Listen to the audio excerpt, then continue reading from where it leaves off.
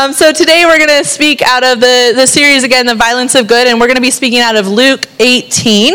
So you can get your Bibles turned to that section of Scripture while I pray, but we're going to be in Luke 18, verse 31 is where we'll start. So let's go ahead and pray. God, we just worship you and we thank you for this day. Lord, I pray that your words would be my words, God, that you would just speak in and through me today, Lord. I give myself to you and I ask that you would work in this place. Prepare our hearts, Lord, soften our hearts and help us to hear what you would have us to hear today in Jesus' name. Amen. Amen. All right, so Luke 18, verse 31, it says this. Then he took the 12 aside and told them, "See, we are going up to Jerusalem. Everything that is written through the prophets about the Son of Man will be accomplished, for he will be handed over to the Gentiles, and he will be mocked, insulted, spit on, and after they flog him, they will kill him, and he will rise on the third day." They understood none of these things. How many of you read the Bible and felt that same way? What did you say? I don't know what you're saying. They understood none of these things, but God had kept it hidden from them, so they did not grasp what was said. Now, we're not focusing on this section of this scripture, but this is our lead into our Easter season. So this next few weeks, you'll be hearing a lot about Jesus going to the cross. And then we'll be celebrating on April 21st with the resurrection. So the part we're going to focus on today is verse 35. It says this: "As he approached Jericho, a blind man was sitting by the road begging.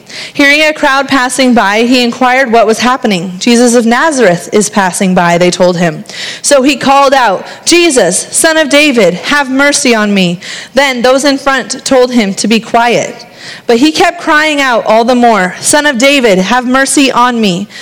Verse 40, Jesus stopped and commanded that he be brought to him. When he came closer, he asked him, 'What do you want me to do for you?' 'Lord,' he said, 'I want to see.' Verse 42, "Receive your sight. Your faith has saved you," Jesus said. Instantly he could see, and he began to follow him, glorifying God. All the people, when they saw it, gave praise to God. So at first look, many of us might look at this scripture and say, okay, yeah, cool, another Jesus miracle, right? Many of us have heard this or something like it before. Jesus heals blind people. That's like intertwined a few times in scripture, right? And I got this verse from Pastor Jason. He's speaking on it as well up at our North community tonight in a different context. And I was kind of like, this is really basic. Like, I was frustrated because I was like, what's here, you know? Yay, good job, Jesus. Like, I appreciate it. You do miracles, and you're reminding us that you do miracles. But how many of you know that it's never just surface level with God, right? There's always more to the story. So as we dig in a little deeper, we get to see more. And here's the thing. We have three contributors that we see in this story. We have the crowd. We have the blind man, who we know is Bartimaeus from the Gospel of Mark, and we have Jesus. All play a role in this man's story, good or ugly, right? So there's depth to this story. As I've been studying this week, I've been reminded of our struggle about engaging in action. But in this series, we're enforcing action, right? We're sort of pushing that the violence of good requires us to do good things. Don't get confused by it's required for you to do good things to know Jesus. That's not what I'm saying. But when we know Jesus, we want to do things that glorify him. Right? So that is what we're asking. To be a movement of good requires an act altogether against self. So that's the violence of good, when we're pushing against ourselves and engaging what God is inviting us into. You know, he doesn't have a plan B, like you're it. Okay? So in order to spread the news of Jesus, you have to open your mouth. You have to lend a hand. You have to engage in the story. Now, he will go and find another person if you choose not to. Because he cares more about the soul that you left, or like when we look at the crowd, the man would have been skipped over had he not cried out to Jesus. Because the crowd wanted to push on. They wanted to keep going. So he's good enough to find someone else if you accidentally miss someone. Thank God for that, right? Okay? Because there's been moments in my story where I'm like, I missed that mark on that one. That was someone God asked me to touch and to say hello to and to encourage and to tell about Jesus, and I missed it. So thank God he's good enough to find someone else to do the work, right? But we get to be involved in the story. Now, when we look at this story of the blind man, we can easily go to like, okay, so we're going to talk today about people in poverty and how we got to go feed them, or we got to go help them, or be with them, or give them a home. No, we're not talking about that.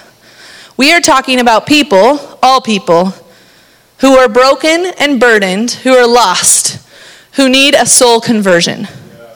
So when you look at the blind man, you see, okay, cool, guy in poverty, Jesus saves him. He's fixed. It's not about that. This is a soul conversion, as we'll dig into more later. He says yes to Jesus from this moment on.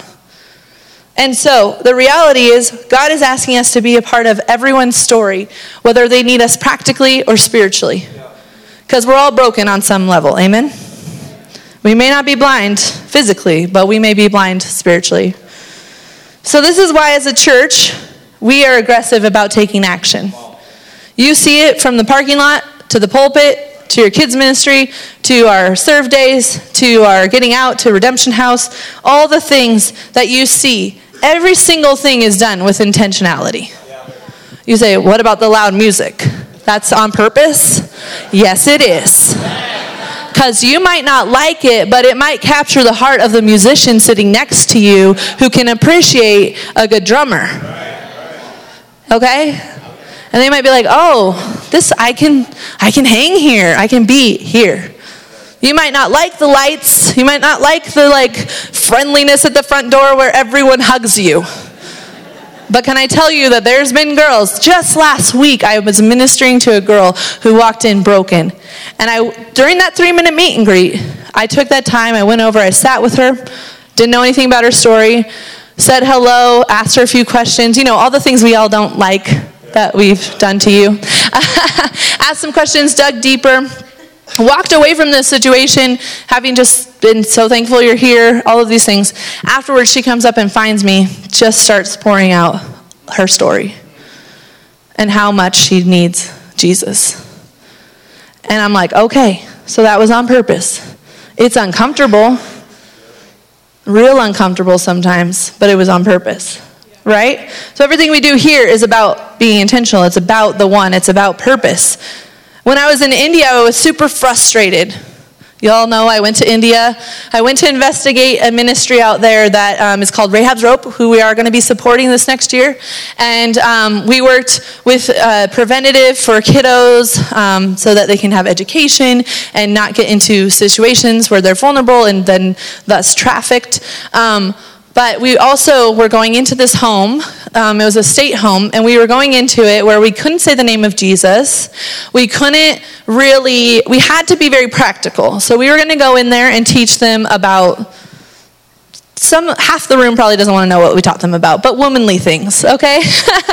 And so the problem, though, wasn't that. It was the day before we had sat with 2 women who rescue girls off the street and rehabilitate them to the state that they came from. So they work with minors, and she said, the easiest part is rescuing. And how much is this like our stories? The easiest part is saying yes to Jesus. The easiest part is that. It's then the rehabilitation of our life to follow him. And so for this moment, that was just a side note. That was just like that went together. But for this moment, it was frustrating because oftentimes these girls will be picked up, rescued, taken back to their state of India, and put into children's homes or the state home where they literally can be for at least 20 years until life. And I was devastated.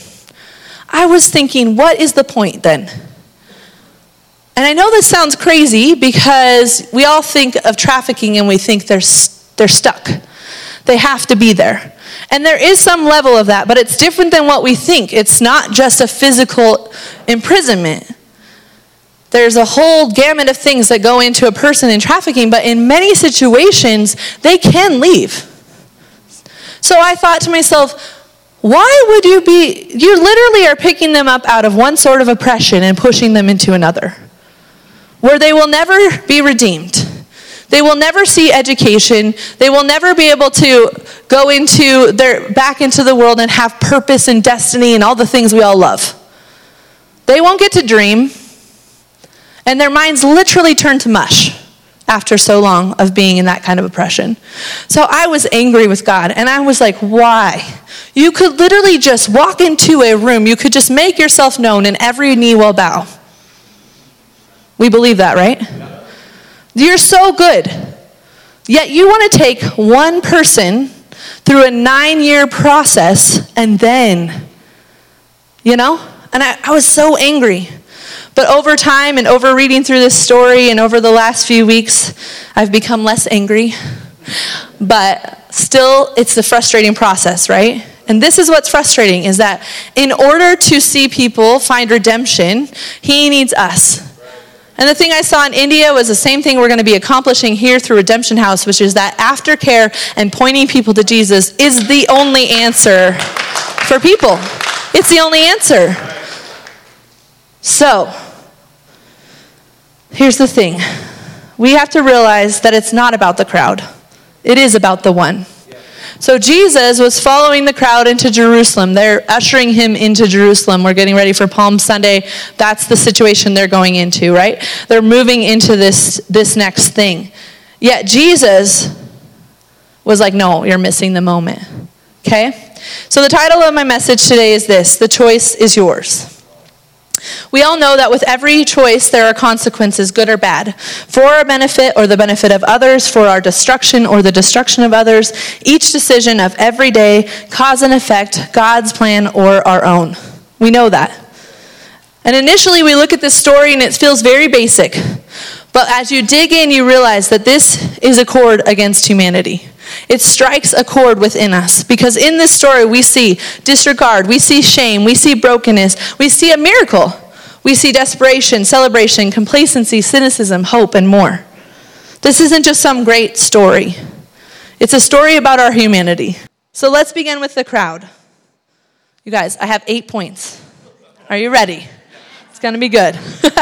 Let's begin with the crowd. We're going to look back at Luke 18:38. It says this: So he called out, "Jesus, Son of David, have mercy on me." Then those in front told him to keep quiet, but he kept crying out all the more, "Son of David, have mercy on me." So let's be real. We've all been in those moments of the crowd where we're just pushing away those who obviously need us, who need hope and who need Jesus, all the while supposedly following Jesus. And Jesus is over there, and we're there. We think we're going there, but he said, no, here. See, we're still going forward, but there's sometimes some detours. So I want to dig into this idea of complacency, which is where the crowd was at. They were in this season of complacency. They were following Jesus, but they had learned to follow him, and that was the one way they followed him. Some of us are in this same season. I go to church. That's how I follow Jesus. How many of you know that's not following Jesus? Good job, you came to church. Now tomorrow, follow Jesus. Right? Come get encouraged, come get filled up, and tomorrow go follow Jesus. Or when you leave this place, go follow Jesus. So here's the danger if we don't dethrone complacency in our lives. The first one is this: if we don't dethrone complacency, it keeps us bound. So the thing I think of when I'm looking at this story of the crowd, and I think about the things that may go through their head, I think about what would go through mine.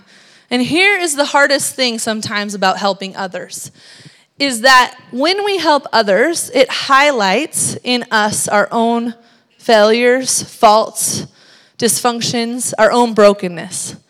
So it's hard because taking action often requires us to be very vulnerable. It requires us to be okay with sharing our story, and it requires us to slow down and see, I've been there.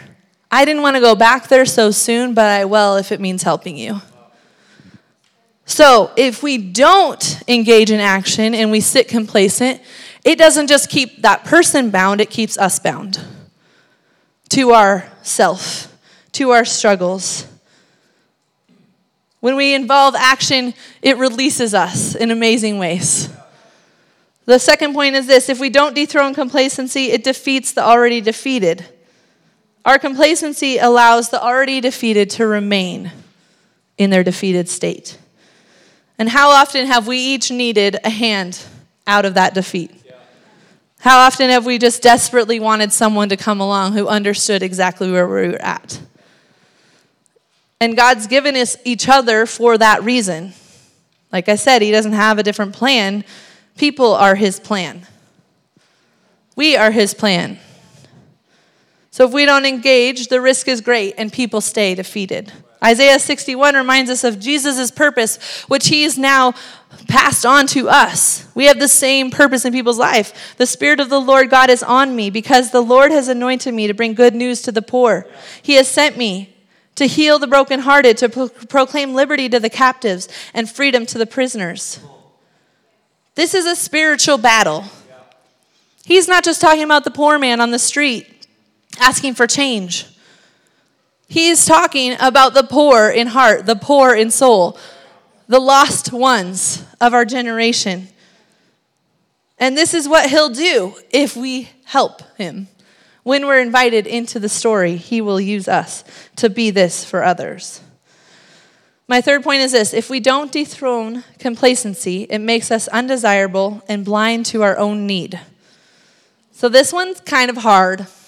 We've probably heard the verse about being lukewarm. Have you heard that verse? Go ahead and just raise your hand. You've heard the verse? Okay, a lot of us have. If you haven't, guess what? Today's your day. In Revelation 3:15, it says this: I know your works, that you are neither cold nor hot. I wish that you were cold or hot. So because you are lukewarm and neither hot nor cold, I am going to vomit you out of my mouth. Super encouraging. The reality is, God just wants us to be strong. One way or another, not to just be passive, not to just be still, not to be asleep and walking like zombies, but to be cold or hot for him. And it's not like if you're cold, you don't love Jesus. It's not about that. I'm a little icy, and I love Jesus. This message might be a little icy, but it's all about Jesus, okay? It might be that you're really hot, and you're on fire, and you're passionate, and you're just, that's the reality he wants. He wants to see us not be lukewarm, where we just settle into society and we just settle into all the things around us.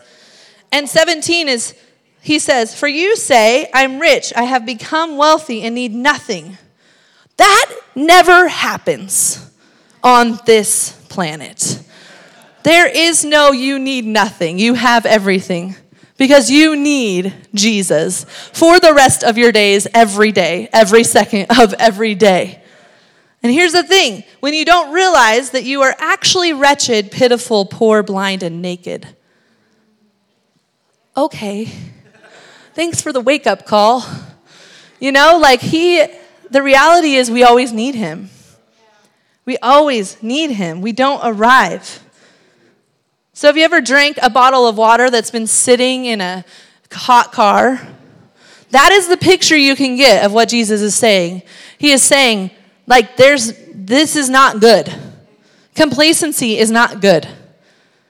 Cold water is refreshing, even hot water is refreshing. But lukewarm, we all know that's not refreshing, no matter how desperate we are, right? Martin Luther tells this story.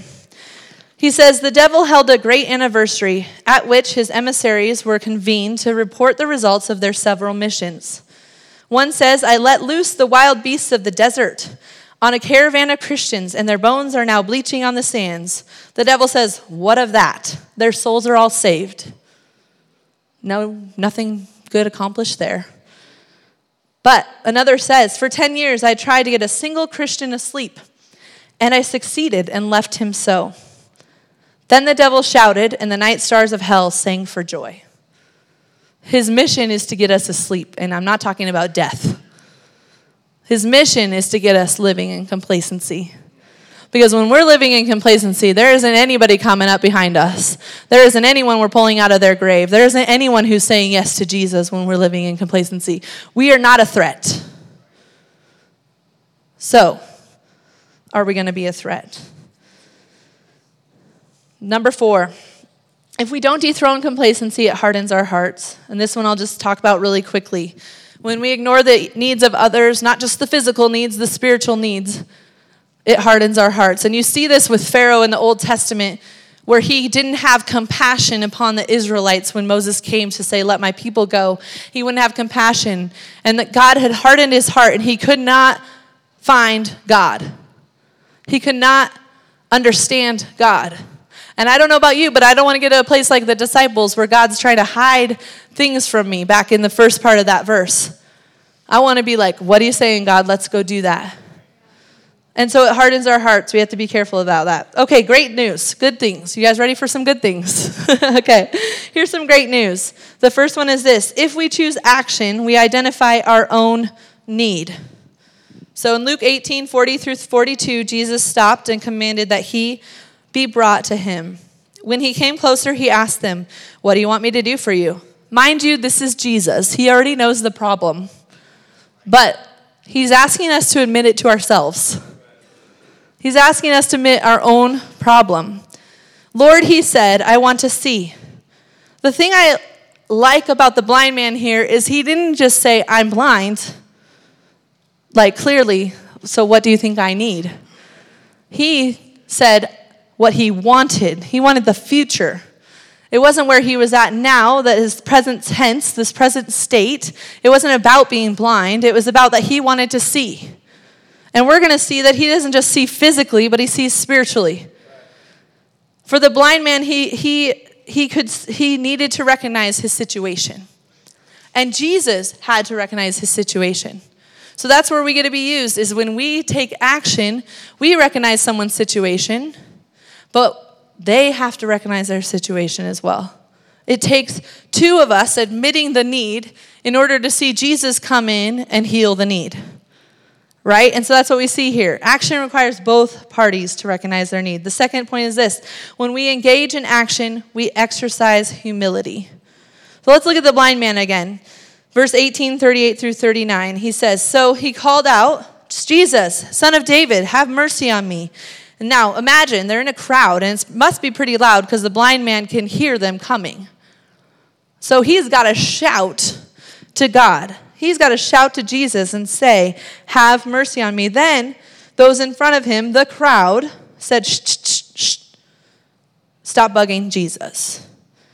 But he kept crying out all the more, Son of David, have mercy on me.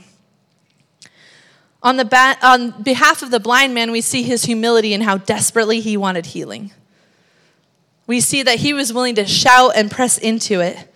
And in the same way, our pride has to be laid down. If we want God to use us, our pride has to be laid down. Our pride of self and thinking that the moment that we're headed towards is more important than the moment Jesus is asking us to engage in. And that was the problem with the crowd, is they were on mission.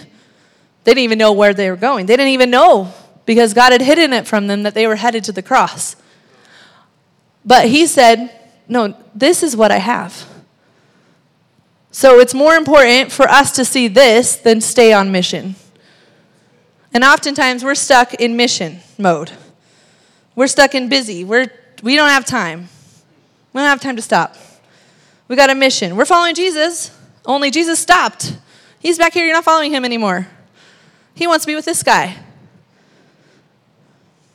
Both parties have to engage in humility and lay down. We have to lay down our pride. We have to lay down our desires, and we have to stop and engage the situation. The third point is this. When we engage in action, we see our hearts soften. Luke 18:40 through 41. Jesus stopped and commanded that he be brought to him.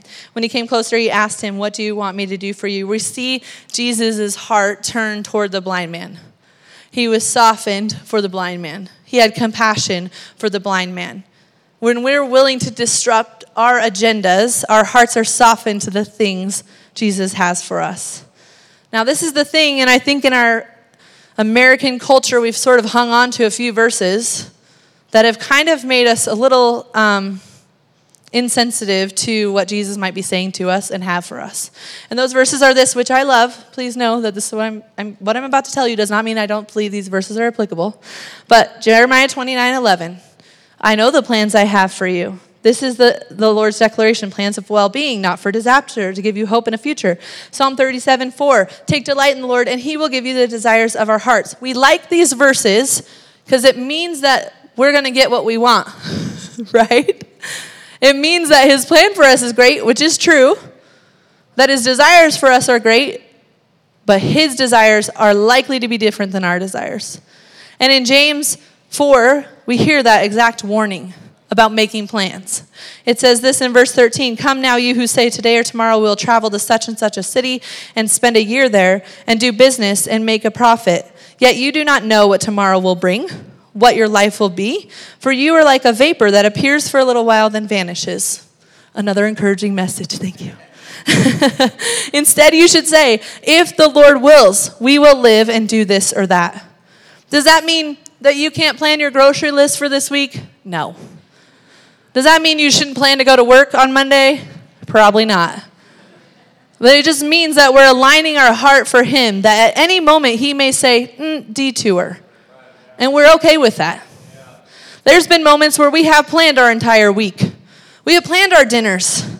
And so I like having a plan. I like knowing what's coming. It's very hard for me when I do not know what's coming. It stresses me out. And I'm like, okay, here we go. And then we've had to interrupt our plan because someone needed our encouragement and said, can I just come hang out with you? Okay. But we could do that because our hearts are set before him and we're saying, God, whatever you have, you first. You above everything.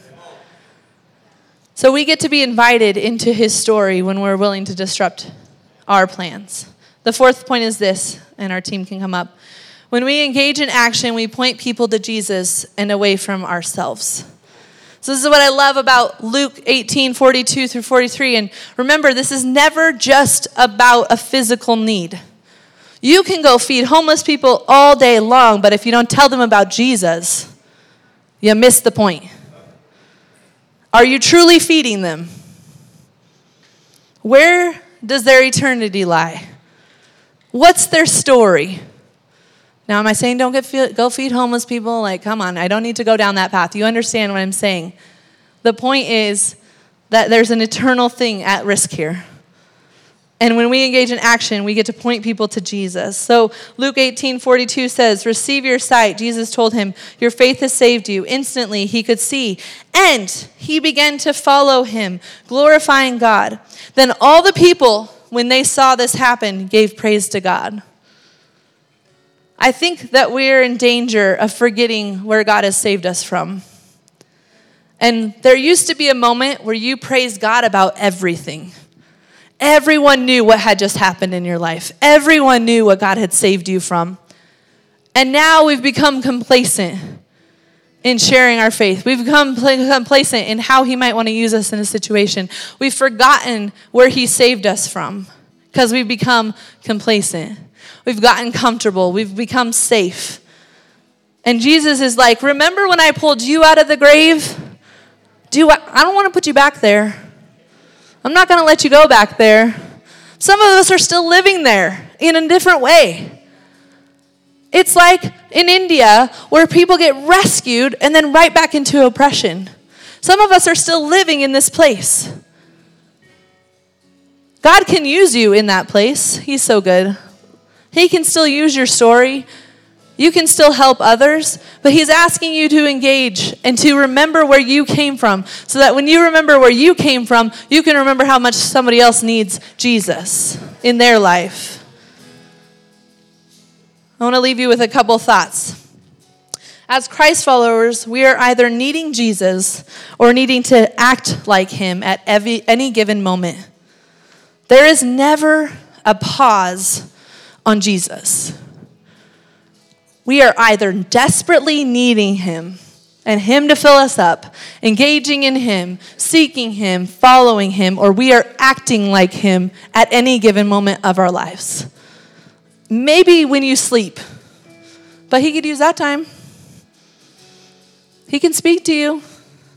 He can tell you what tomorrow is going to bring. At any moment, we are either needing him or needing to act like him. And he's asking us to engage in action. It's rumored to be said by Mahatma Gandhi, I like your Christ. I do not like your Christians. Your Christians are so unlike your Christ.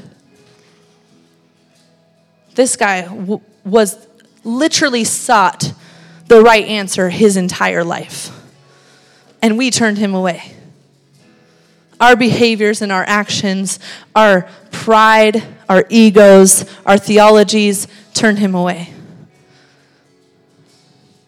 I was watching a documentary about Billy Graham on Netflix last night, and towards the end, Toby Mac, who happens to be like my favorite person, I have a crush on him. I've had one since I was a kid. I'm sorry, it hasn't gone away. Anyway, Toby Mac, he said this thing though, and I had to write it down because I thought that is just exactly Jesus. It says Jesus was always shocking people with how far I'm trying to read my own writing here, how far he was willing to go with his love.